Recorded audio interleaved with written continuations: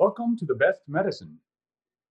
I'm your host, Dr. Bradley H. Werrell, and we're here to explore options and potentials to help us grow as individuals and as a community with one another in these difficult times and challenging times.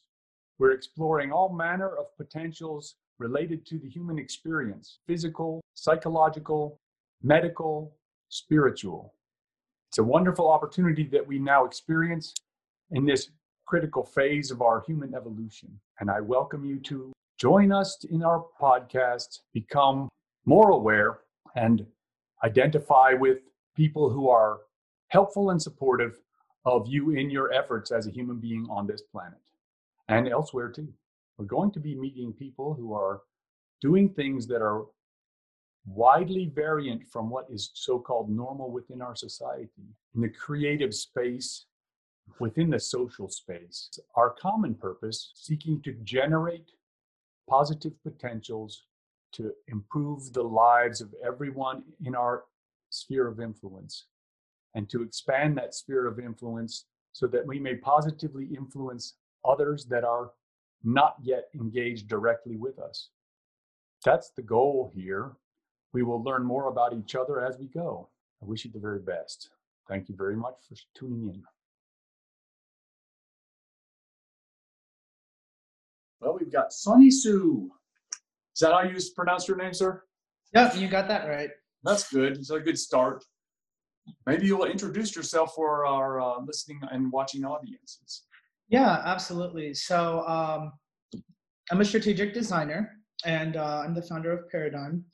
What I mostly do is I kind of bridge the gap between strategy and design to help new ventures be able to design themselves, fund, launch, and whether it's more of a product, an app, a website, a brand, or sort of like a digital service. My specialty is really bringing together all of those designed elements and then structuring them in a way so that they have an effective business model, an effective go-to-market strategy, expansion strategy, funding strategy, and beyond. That's mind-blowing. It's like, how did you get involved in that? Yeah, well, you know what? If I look back into my childhood, I feel like the signs were there from the very beginning. In middle school, I was involved in this sort of like an art convention near my hometown, and one of my friends had a booth there, and we went to visit. She was like, "Hey, you should hang out." So I hung out there, and I got to see, although, I mean, albeit we were all middle schoolers, but I got to see how she was creating art, demonstrating value, and then, exchanging it as a good, right? And I was like, this is interesting. And I wasn't so much interested in the business side of it at that time, but I was definitely interested in sort of like, how could I create something that other people saw as valuable, right? And so that began that whole journey. In high school, I started like my own t-shirt business. Without any starting capital, really, I figured out like, hey, how do I structure pre-orders, do marketing in a way that kind of gets people to all order and then order more off of the profit, because once people saw it, they inevitably were going to want some as well. I didn't know any of this was really called business or marketing or whatnot at the time.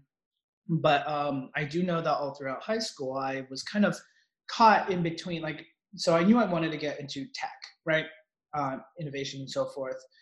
And people were like, oh, you should go be an engineer. So I took a lot of computer science, but I always felt like something was missing. All my classmates were super passionate about it, but I always ended up, more focusing on sort of like the overall narrative of the program, or like the architecture of it. I couldn't figure out why, like, I didn't specifically get as into the programming aspect of it as they did, until I think about senior year. I went to a design camp at NC State. And that's why I even knew, oh, there are other majors besides graphic design, right? Industrial design, architecture, etc. And I was like, it was like this, the whole discipline was made for me. It's the perfect blend of science, intuition, creativity, critical thinking, math, finance, strategy, all kind of in one, at least from my perspective. So I ended up going to NC State for industrial design, and that's the design of products, brands, and businesses at scale. So not like a craftsman who's creating just one of things, but think like Johnny Ive, chief of design, really rather at Apple, creating the MacBook, which would then be in millions of users' hands, right? And so I fell in love with industrial design, and from there, everything just kept expanding. Probably around midway through university, I started getting involved with the Entrepreneurship Garage.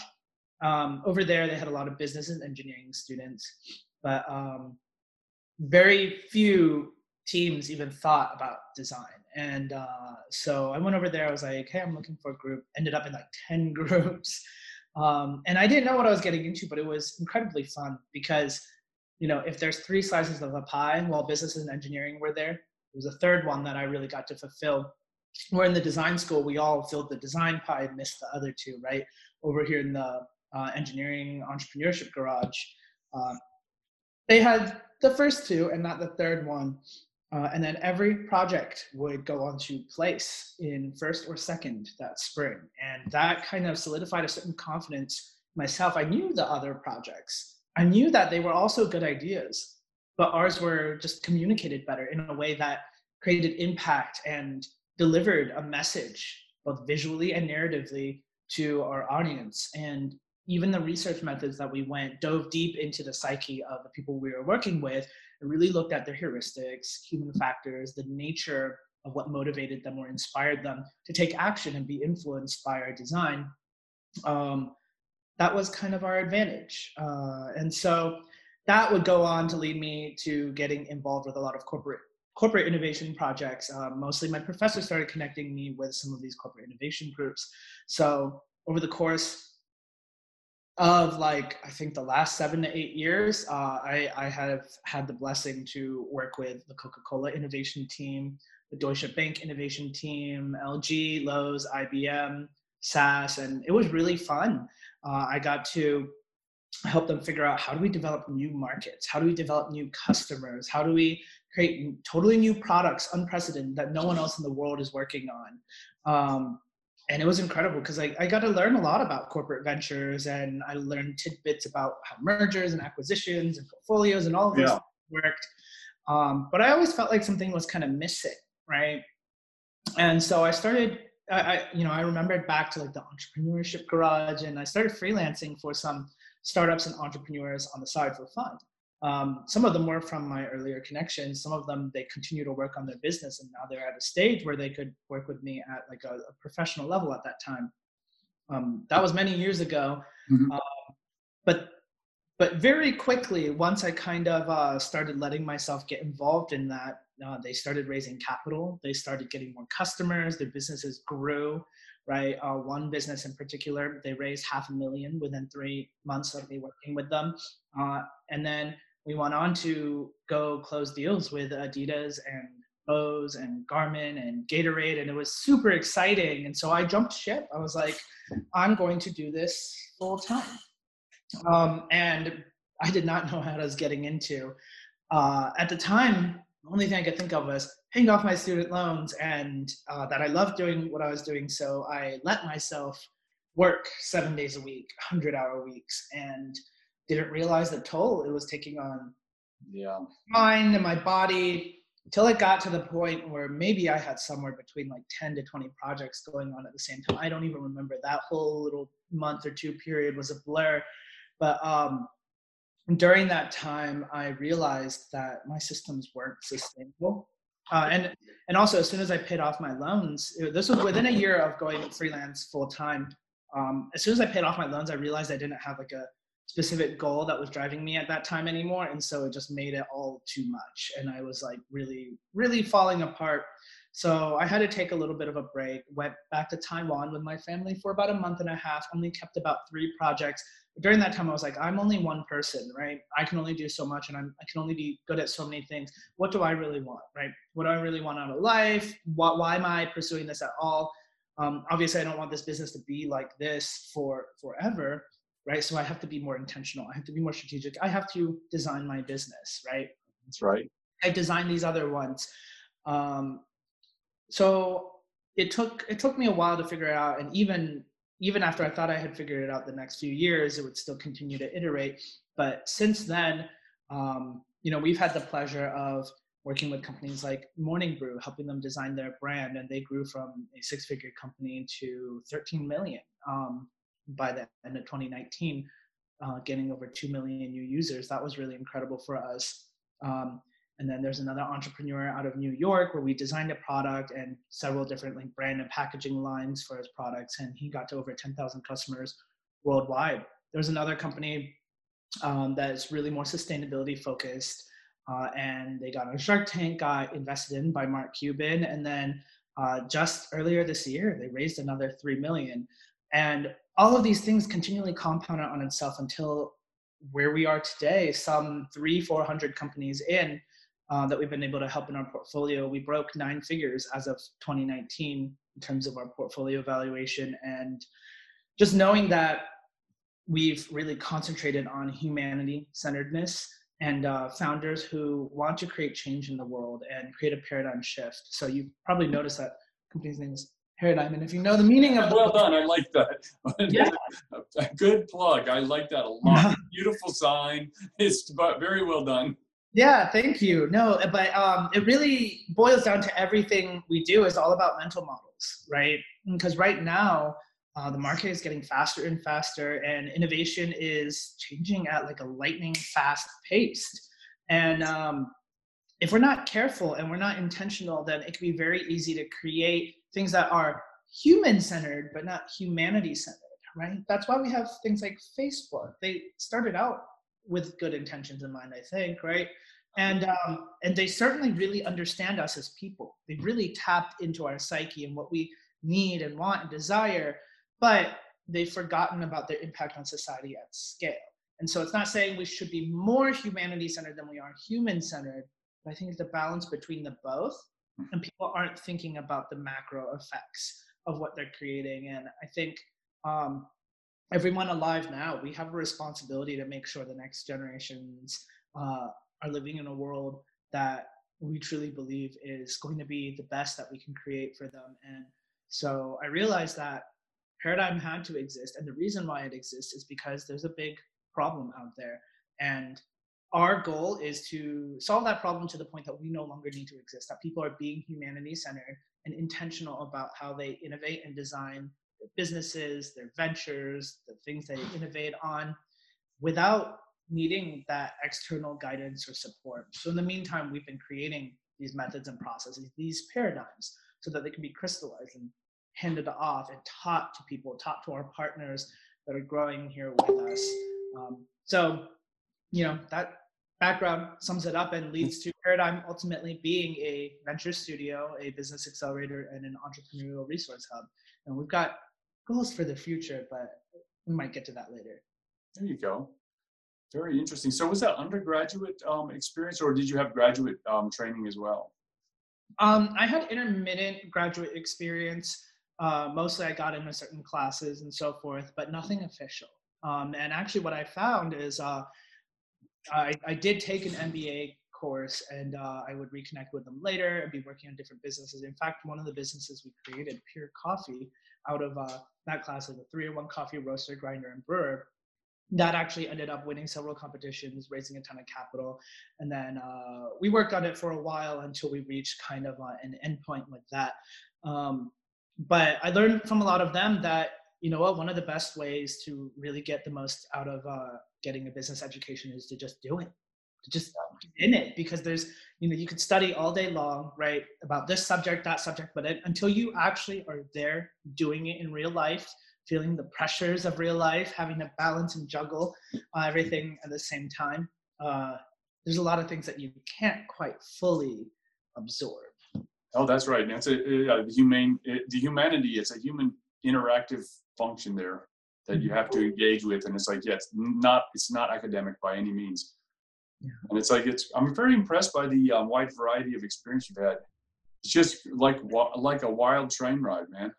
Well, I kind of think that even my inherent personality is I'm kind of more of like a big picture systems thinker, and for me to do my best work, I need a bit of information from everywhere, right?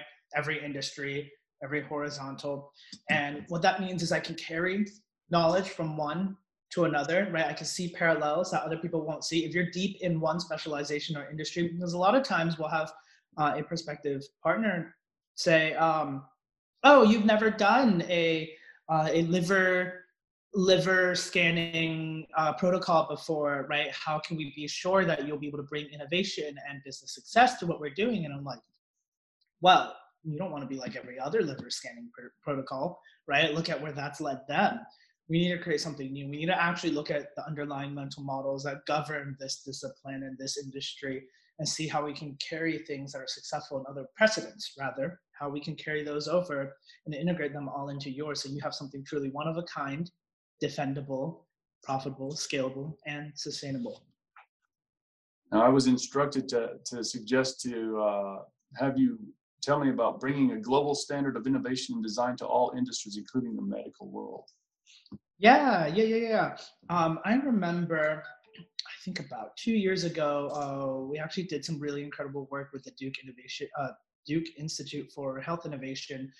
Every year, they take a few different cohorts where they've got scientists, doctors from the medical academic world, where it's just really interesting because they have the knowledge, they have the expertise, deep expertise that I will never have, right? And I don't understand half of what they're talking about. But then at the same time, we can bring our paradigms for design thinking, business innovation in, and that's kind of what they hired us to work together with them on, is to help their teams become a little more fluent in sort of like design and business. And so we start bringing up things like, well, have you talked to the people you're designing this for? Have you interviewed them? And that all sounds really basic, but sometimes you're so in the weeds with the medical technology and the science and the infrastructure that you forget that this still lives in the world of the human experience, right? And so we were able to not only come in there and tell them, hey, think about it this way, right? And how that actually will contribute to making sure you're creating something that these people actually want and can use, but also specific techniques like our diamond model and our research model and so forth, so that they could take those step by steps and make sure that before they create anything, right? A lot of these people had started engineering already, but they hadn't even talked to someone yet, right? And in hindsight, that sounds so obvious, but when you're in it and it's the first time you're doing it and you've been taught a certain way all your life, it can be very hard to get out of that mindset and shift into a new one, right? Paradigm innovation. But that was a pretty incredible way of how we could start bringing a few innovation standards into the medical field. And since then, we've actually been involved in a few other medical and healthcare related projects. One of which I think is really cool. They've got a whole philosophy around therapy, and how a lot of therapy right now is mostly focused on the physical, right? And even the ones that are about your mental, emotional, or spiritual, you tend to be still, right? So he combines movement with some of these more cerebral therapies. And he's built a whole philosophy around it, a whole curriculum around it, and a whole installation around it. And we've been helping him create a system where you go through and you actually learn a lot of the methods, and then eventually you become one of the kind of coaches as well, and you can share that therapy method with others. So that's been a really incredible thing that we've been working on. And then about a year ago, this was for a local kind of medical startup. We had the pleasure of kind of helping them re-envision their brand, helping them design a whole interactive website and system so that when they were going to talk to customers, partners, or even pitch to investors, that they had a succinct pitch that was not so lofty and technical that people looked at and were like, I don't know what this is talking about, but really spoke to them from a perspective of, usually when this type of strain is detected, it's already too late. But that's not why doctors go into this field, right? They go into this field because they want to be able to bring hope and joy into people's lives. They want to be able to save lives. And what's cool about this technology is they allow you to do it before it gets to the point of no return. And so being able to talk about that joy that like a doctor gets to do, share good news instead of just bad news, right? That was a really incredible experience. It's good. It was also, hang on, gotta look at my note here. That I guess the human centeredness versus humane? Yeah, human-centered design versus humanity-centered design. So just like there's microeconomics, macroeconomics, right? There's the psychology of an individual and a person. There's the sociology of a whole society, right? I'd really say that's kind of the parallel. Um, Over the past 20, 30 years, there's been a surge in everyone talking about human-centered design, right? How do we understand the individual? How do we focus on the user and their motivations and their journeys, right? And the different touch points they go on when they're using something like an app or a website. We can be intentional about those too, just like we are intentional about the architecture of a skyscraper, because we don't want those skyscrapers to fall in 5 or 10 years, right? And we don't want our businesses or our applications to fail in 5 or 10 years either. And so I think the human-centered part is really important because before that, we were just looking at the numbers, right? And it's not to say there weren't people looking at the human side of things, but it wasn't as prevalent and people didn't realize how important it was until some companies became gigantic as a result of it. Now everyone's paying attention because they're like, well, how did you do it? Well, we just focused on what was human, right? On the flip side is with such a heavy focus on human-centered design, we started to lose some of the focus on humanity-centeredness. And oftentimes you can find that they're a little bit of a contrast, right? You know, what's good for the greater whole may not be good for an individual, right? Like if you look at, I guess like capitalism is maybe a little more favoring the individual compared to communism, which is a little more favoring the whole, right? Or socialism rather, you've really kind of got to make a choice, but be conscious about the choices you're making, because if you're only human-centered, right, then an individual might get a lot of benefit from it, but when a million people are using it, it could become a monster, right? And if you're only humanity-centered, well, you could create something that the whole group will get a benefit or goal, but it might squash or steamroll a few individuals in the process. That's interesting. I spoke with a gentleman who's a young fellow. He's 22 in Sweden, and he's leaving Sweden. He's like, Sweden is monolithic culture, and it's like, I said, why are you leaving? He goes, it's boring. He goes, it's impolite to excel, Sweden, and because it might make someone in the group feel bad. And so it's like a very interesting. He's told me that Benito Mussolini said that Italy or Sweden was a perfect fascist state because they're like a solid block of people that will move together. So it's like kind of like this anti-individualism, pro-group mentality, which is kind of what you're talking about, which is the suppression of individualism for the benefit of the group. And it's like, yeah, it stifles innovation, and you know, it's just it is a dreary landscape kind of. You find the balance between the two, right? So we have an organization that's working on what's called the Human Experience Index. There's about 8 to 12 categories. This is part of the global standard that we're working towards, but I know it's something that, you know, we might have 100 criteria in each of the categories, from political, social, economical, cultural, environmental, and they may be plus or minuses in each one. But you know, how do we compare whether this GoPro or this lighter or this card deck, which one is more innovative than the other? Where do we even start? How do we begin that conversation? How can we even define those? Well, right now you ask 10 people, 5 people even, what their definition of innovation is, and you get 5 different definitions. So just like marketing and design couldn't really advance as a discipline until we defined it and we started creating guidelines and standards, I think innovation is a similar thing. And with the need for innovation increasing because of the rate of the market growing and progress, right, we've got to have tools we can use to find out where we're at. Do we want to go down this path, or do we want to change certain criteria and be more intentional about it? Because I think without those measurements or those standards or metrics, it can be very easy to create something that does turn into a monster without our intention.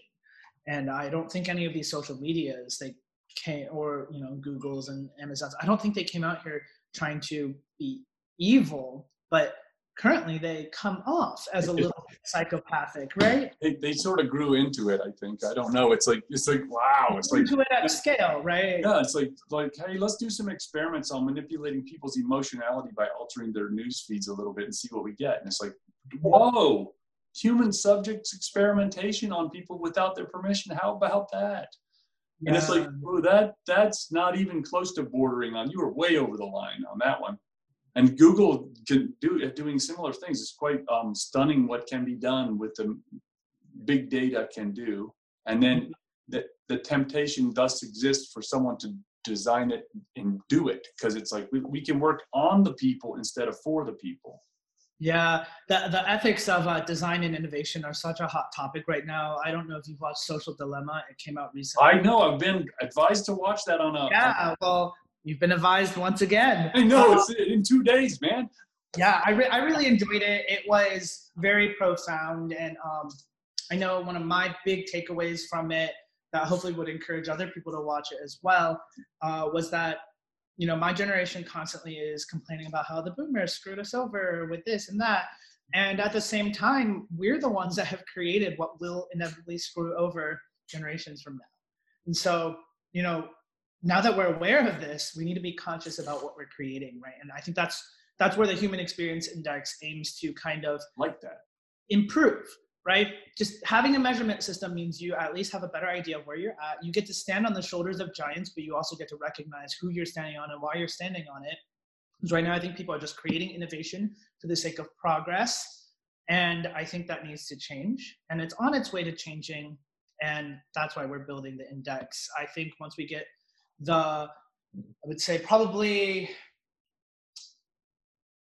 the consensus of maybe like 10,000 organizations, and I think we can truly begin building like an association around that and start having like an annual conference. But in the meantime, we're collecting people.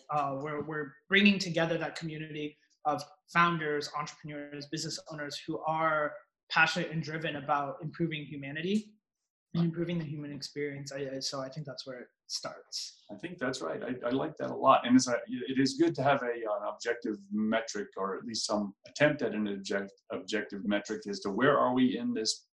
Exactly. situation. And our goal isn't to say this is good or bad, but wouldn't you like to know if you are more innovative in the political realm than this other group, or than this other innovation in the environmental side of things, and in what criteria? Because then you can look at the criteria and say, okay, actually, we want to make sure we have this criteria.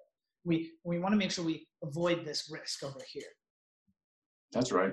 That's right. And so I think it is a conscientious awareness with intentionality to provide certain outcomes.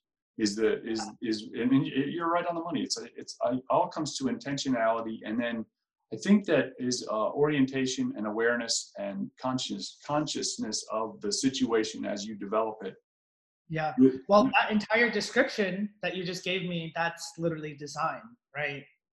Just like you can design a building, the architecture of it, just like you can design a product or website, you can design a customer experience, you can design a business, right? You can be intentional, conscious, and aware about how it develops over time and the decisions that you've made for it. That's right. Wow. So it's a lot there. You're doing a lot. I'm looking forward to talking to you at length. I don't know what else to ask you. I'm like kind of blown away. I'm like, now you give me homework. I got to watch the show. Well, I look forward to seeing you submit a report, right? There you go. Maybe we'll publish it. Yeah, that's right. I'm working with there's a group out of JMU in Harrisonburg, Virginia, psychologist. It's quite interesting. He made a tree of knowledge system and a system for understanding how to. He said he was like this. He's like he's a tenured professor of psychology, and he's doing his psychology professor thing. And he's like, hey, wait, you know what? We don't even have a way to define psychology. Oh my God, yeah, right. I was looking at the tree of knowledge diagrams and I was like, I don't even know where design would go on here. Some people have told me, oh, it's applied aesthetics or whatnot. And I'm like, okay, I think that's a big component of it, but there's also the kind of more mathematical side to it, right? To making sure the design is feasible. Like, how does that come into all of this as well? But I love looking at diagrams like that. I consider them also to be paradigms because they help us. That's right. embody massive amounts of knowledge so that no matter what situation or scenario we find ourselves facing, and we have a toolkit. We can apply that toolkit and reach a conclusion, even if we don't have every single little detail and formula memorized. That's right. So I recommend checking his stuff out. Greg Enriquez, Unified Theory of Knowledge. And the issue is that he talks about the social space that we're working in. Like right now, we're talking to each other and engaging in social activity. Is all about, it engages what he calls a justification system. How do we justify our position to the other one? And then why do you do this? And why are we doing these things? And so we have a system of justification, which happens to be breaking down in a global sense due to the innovation of the digital interface, right? So the digital interface, we're just now starting to get used to dealing with each other in a digital sense, which is the big innovation. It's huge. And he says, that's what's going on. And it's like, so what has happened is it's all fits and starts, and we're trying to figure out how to associate with one another in a digital sense with advanced communications. And there's a big paradigm shift occurring with regard to the elites of the former system of justification, which is failing, which is central broadcasting, is interfacing with the new innovators who are, it's all private and interconnected and without permissions, right? Mm-hmm. And so it's like there's a big shift occurring, and it's like, well, they don't want to go easy into the night. Oh, of course, the winners, right? Innovation versus regulation, and the ones that became big off of a certain thing, they want to protect their kingdom, right? And you can't blame them for that either. No, you have to be impressed by it, and it's like, okay, but it's at the same time, it's like, okay, so how do I get around that obstacle, right? Well, so cycle is the inevitable rise and fall. So that's right. It's inevitable. And I actually think from an innovation strategy perspective, and I literally lived this earlier this year, I'm sure many, many people did with coronavirus, is when we went into quarantine, all our partners paused. They said, we don't know what the future holds. We need to pause for a moment. So we're like, oh, well, I guess we're on pause too. And everyone's freaking out for 2-3 weeks. And then we realized that, wait, this is, from an innovation strategy perspective, the sooner you embrace the inevitable, the sooner you can look at it from an opportunities perspective. And so if you look at some of the biggest organizations who are still very relevant and investing in innovation instead of regulation, is that they're able to compete on the new battleground, right? Companies like Marriott and Coca-Cola, right? And Lowe's even, they're building innovation capabilities within their organizations whose job is to hunt out problems before they become problems, to find solutions before people are aware of them, to find new opportunities in the market and know about them 15, 20 plus years in advance. With my work at Bosch, I don't know exactly when, where, or how those innovations will come to market, but I know it's at least 10 plus years from now, right? And it's really interesting that they're building this portfolio of innovation and skills to be able to take on the demands of any unpredictable market. And I think the time of stagnant, gigantic empires that are unmoving is coming to an end. And some of those organizations are realizing soon enough that we need to have an agile body within our organization, entrepreneurship or whatever they want to call it, whose job is to seek out and hunt down these little flies that are whizzing around and try to capture those, right? Instead of just always aiming for the biggest things, because you find something new, you have the resources, the network infrastructure, the influence to actually make new, right? Even more so than your typical startup. And so I think seeing the rise of corporate ventures has been really exciting. A lot of internal accelerators and incubators where they're encouraging their own team members to really look outside the box instead of just maintaining kind of the system. Of course, you need people who are maintaining the structure and keeping the mothership working, right? Because you can't sacrifice the mothership, but you've got these little tiny spaceships flying out and about that are a lot faster. They can duck and weave between all these asteroids, and they can find hidden treasure. That's right. Well, it is. It's like I guess it's like it's the name of your company is quite appropriate. It's all about the way you think about the problems and organize it mentally. That it will define the field that you effect that you generate when you're going through the action of making it come into being. Oh, absolutely, absolutely. There's a whole strategy for that. It took nearly a year to really fully be confident and settle in on the name, and a lot of research, some thousands of iterations gone through. But I think we really arrived at a name that both describes what we do, right, but is also brand positioning wise something that is unique and something we can protect and grow for a very long time. So thank you for noticing. It's no small thing, man. It's like it's just to be able to encapsulate it and put it out there in a minute, and it's like it twinkles the mind, right? It's also our first pre-qualification test. How is that? Very good. Well, shoot, Sonny, I certainly want to talk to you about the work I'm interested in doing, which is innovation of a sort. But in that site, it's such a minor thing. I'm working on setting up a telemedicine service for a very limited amount of medical indications. Mm-hmm. And the purpose of it will be to be cash only, and for the purpose of eliminating extraneous influences in the doctor-patient relationship. Oh, so starting to kind of maintain a clearer path of communication, removing some of the natural biases that really affect the patient experience. Oh, yeah. Oh, my God. Patient experience is one of, I think, the most fascinating spaces, especially because there is actually a lot of regulation in that space. And sometimes with regulation and constraints, you get even cooler innovations because, well, if you had a fully blank canvas, you could create anything, right? Is it really truly creative at that point? But when you have these rules that you must fit within and yet still find new, sustainable, and foundational value, how do you piece those together? That's where the real problem solving comes in. So that sounds super exciting. That actually reminds me a lot about some of our kind of like future vision for how all of our different partners in our portfolio will eventually come together into what we. Are you familiar with Walt Disney's Epcot? I'm familiar with that roughly, but not in particulars, but in a general sense. Cool.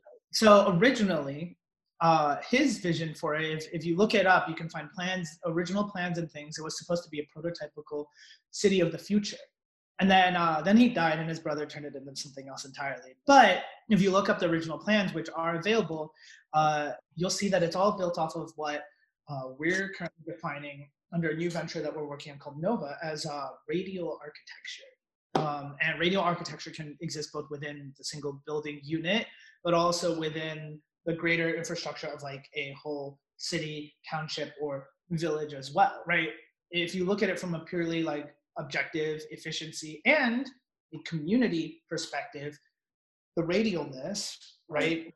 Clusters that are also radial in themselves is really the most efficient structure. So we're looking at prototyping a few of these novas and so forth, getting up to the point of a super campus that we're going to call the Supernova, which is a living, working, playing, learning kind of facility where we see things like the medical stuff, the engineering stuff, the political stuff, all of that kind of coming together in almost an institute format, but without the same like bureaucracy that academia typically has, to be sort of like its own fully functioning satellite within some other municipalities. We're looking at some areas right now, but I think that could be the future of how a lot of these disciplines kind of intersect or are able to leverage and bring each other up. Because I know there are some industries that are very stifled in all kinds of regulation, and there has to be a way to figure out how can we make innovation there, how can we help them stay up to date, right?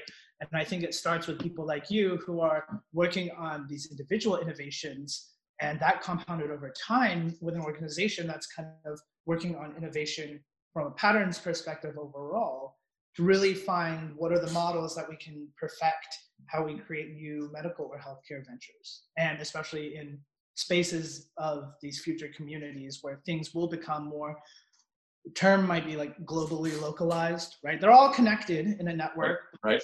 They're all centralized in their own. I like that. That's interesting. And I see that guy. I'm working on a wider project I call Res Publica, which is this public thing, Mm-hmm. which is I see it as a potential foundation for the purpose of helping the people to organize their life, what in the global sense, like you're talking about, at every level, for this same purpose. And it's like, so what I see happening is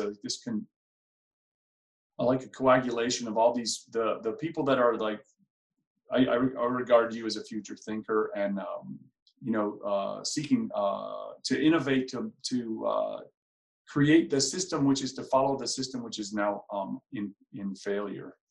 And it's like these people, and I'm watching this happen, is just they're attracting together like gravity. So they're coming together and then forming wider and wider networks and getting stronger quite rapidly.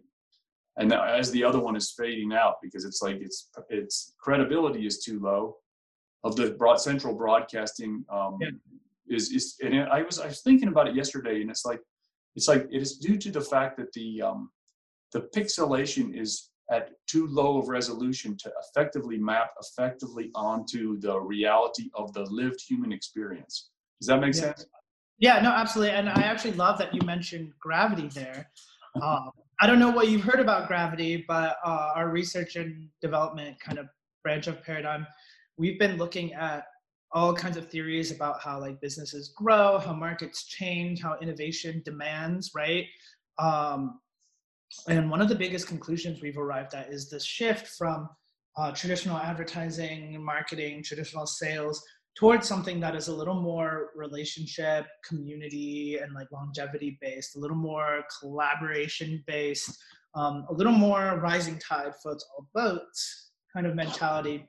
And so think about it with me for a moment, like, what is the best kind of sale? A sale where you didn't have to sell. They came to you because they saw and understand the value, right? Okay, well, that demands that you've communicated it clearly and put it out there, right? Well, what is the best kind of marketing, right? Where you have opportunities, relationships coming to you without you having to do any active traditional marketing or advertising. Well, how do you do that? Well, there are things on this earth that spread information on their own, people, right? And through the relationships we have with people, think about the best opportunities you've had. They've been through existing relationships and relationships of those relationships, right? And through just 6 connections, supposedly, we can That's right. Relationship in the world, right? So what is the most powerful form of sales, marketing, advertising, whatever? It's really what I would consider, we're calling it gravity, but it's that force of attraction that comes through all the relationships and all the people that are connected to each other. It is our greater neural network, right? Our greater connected system between all of us. And I think that's exactly what you're talking about when you talk about the networks coming together and compounding across each other over time. And just like we can be intentional about the architecture of a building, we too can design this gravity system for our business, our organization, our brand, our identity, right? And the way our influence spreads through our relationships, and have all of those touch points be just as intentional and efficient as any other system we might create. Yeah, so the interesting function of it is because it goes to this digitalization of our interactions in a social sense, which is it's very brand new. It's like 20 years and it's just getting rolling really, and it's like we don't know what we're doing. We're faking it as we go, and it's like, okay, so it's all like nervous. If you chop a nerve off, the nerve will grow a bunch of dendritic things. It's trying to find the pathway to get back in touch with what it's supposed to touch base with. That's what we're doing. We're experimenting, right? Because we don't know the answer. That's it. So it's okay. We've got to be willing to take our chances in the early morning. To before the sun comes up, it's a little dark, and it's like, okay, well, it's okay. We're going to get there, and it's just get ready for the sun because it's going to be a bright day. Mm-hmm. That's what I see happening. I'm very excited about it. Yeah, absolutely. Likewise here as well. And it's like, well, what does that mean? I don't know. I like I say, I look forward to watching what you do, and maybe have an opportunity to interact with you on a professional basis with my interest, and very excited all about it. All very good. Yeah, no, thank you so much. I think I would really enjoy that as well. Yeah. Very good. Well, thank you again, and maybe we can chat again. You've got so much to go on about. I'm like so many ventures going. There's like a lot of cooking going on back there. Hey, I mean, we're a venture studio. That's our job, right? Help design, fund, and launch new ventures, and that's what I do. So I could talk endlessly about it anytime you want. You've got my info. Very good. Paradigm Innovations, is that the proper name? Paradigm Innovation. Oh, pardon me. But yes, and we're a venture studio, business accelerator, and entrepreneurial resource hub. We help humanity-centered founders to design, fund, and launch their next product, brand, or business venture. That's Sunny Sue. So Sunny, one last thing is where do they get a hold of you? I'll send you all the information to John. but yeah, but our website is paradigm.cx, if you can manage to spell it, paradigm.cx. And then I think our handles, you can find it all on there. Very good. We'll put it in the show notes and it'll be great. Cool. And feel free to add me on LinkedIn, Facebook, whatever. Very good. If you want to see my musings and insanity. Very good. Thank you, Sunny. Thank you as well. Take care. I hope you enjoyed this episode of the Best Medicine Podcast with Bradley H. Werrell, DO. Don't forget to hit like and subscribe below, either over there or over there. Also, if you're interested in a medical consultation with myself, there's also information below.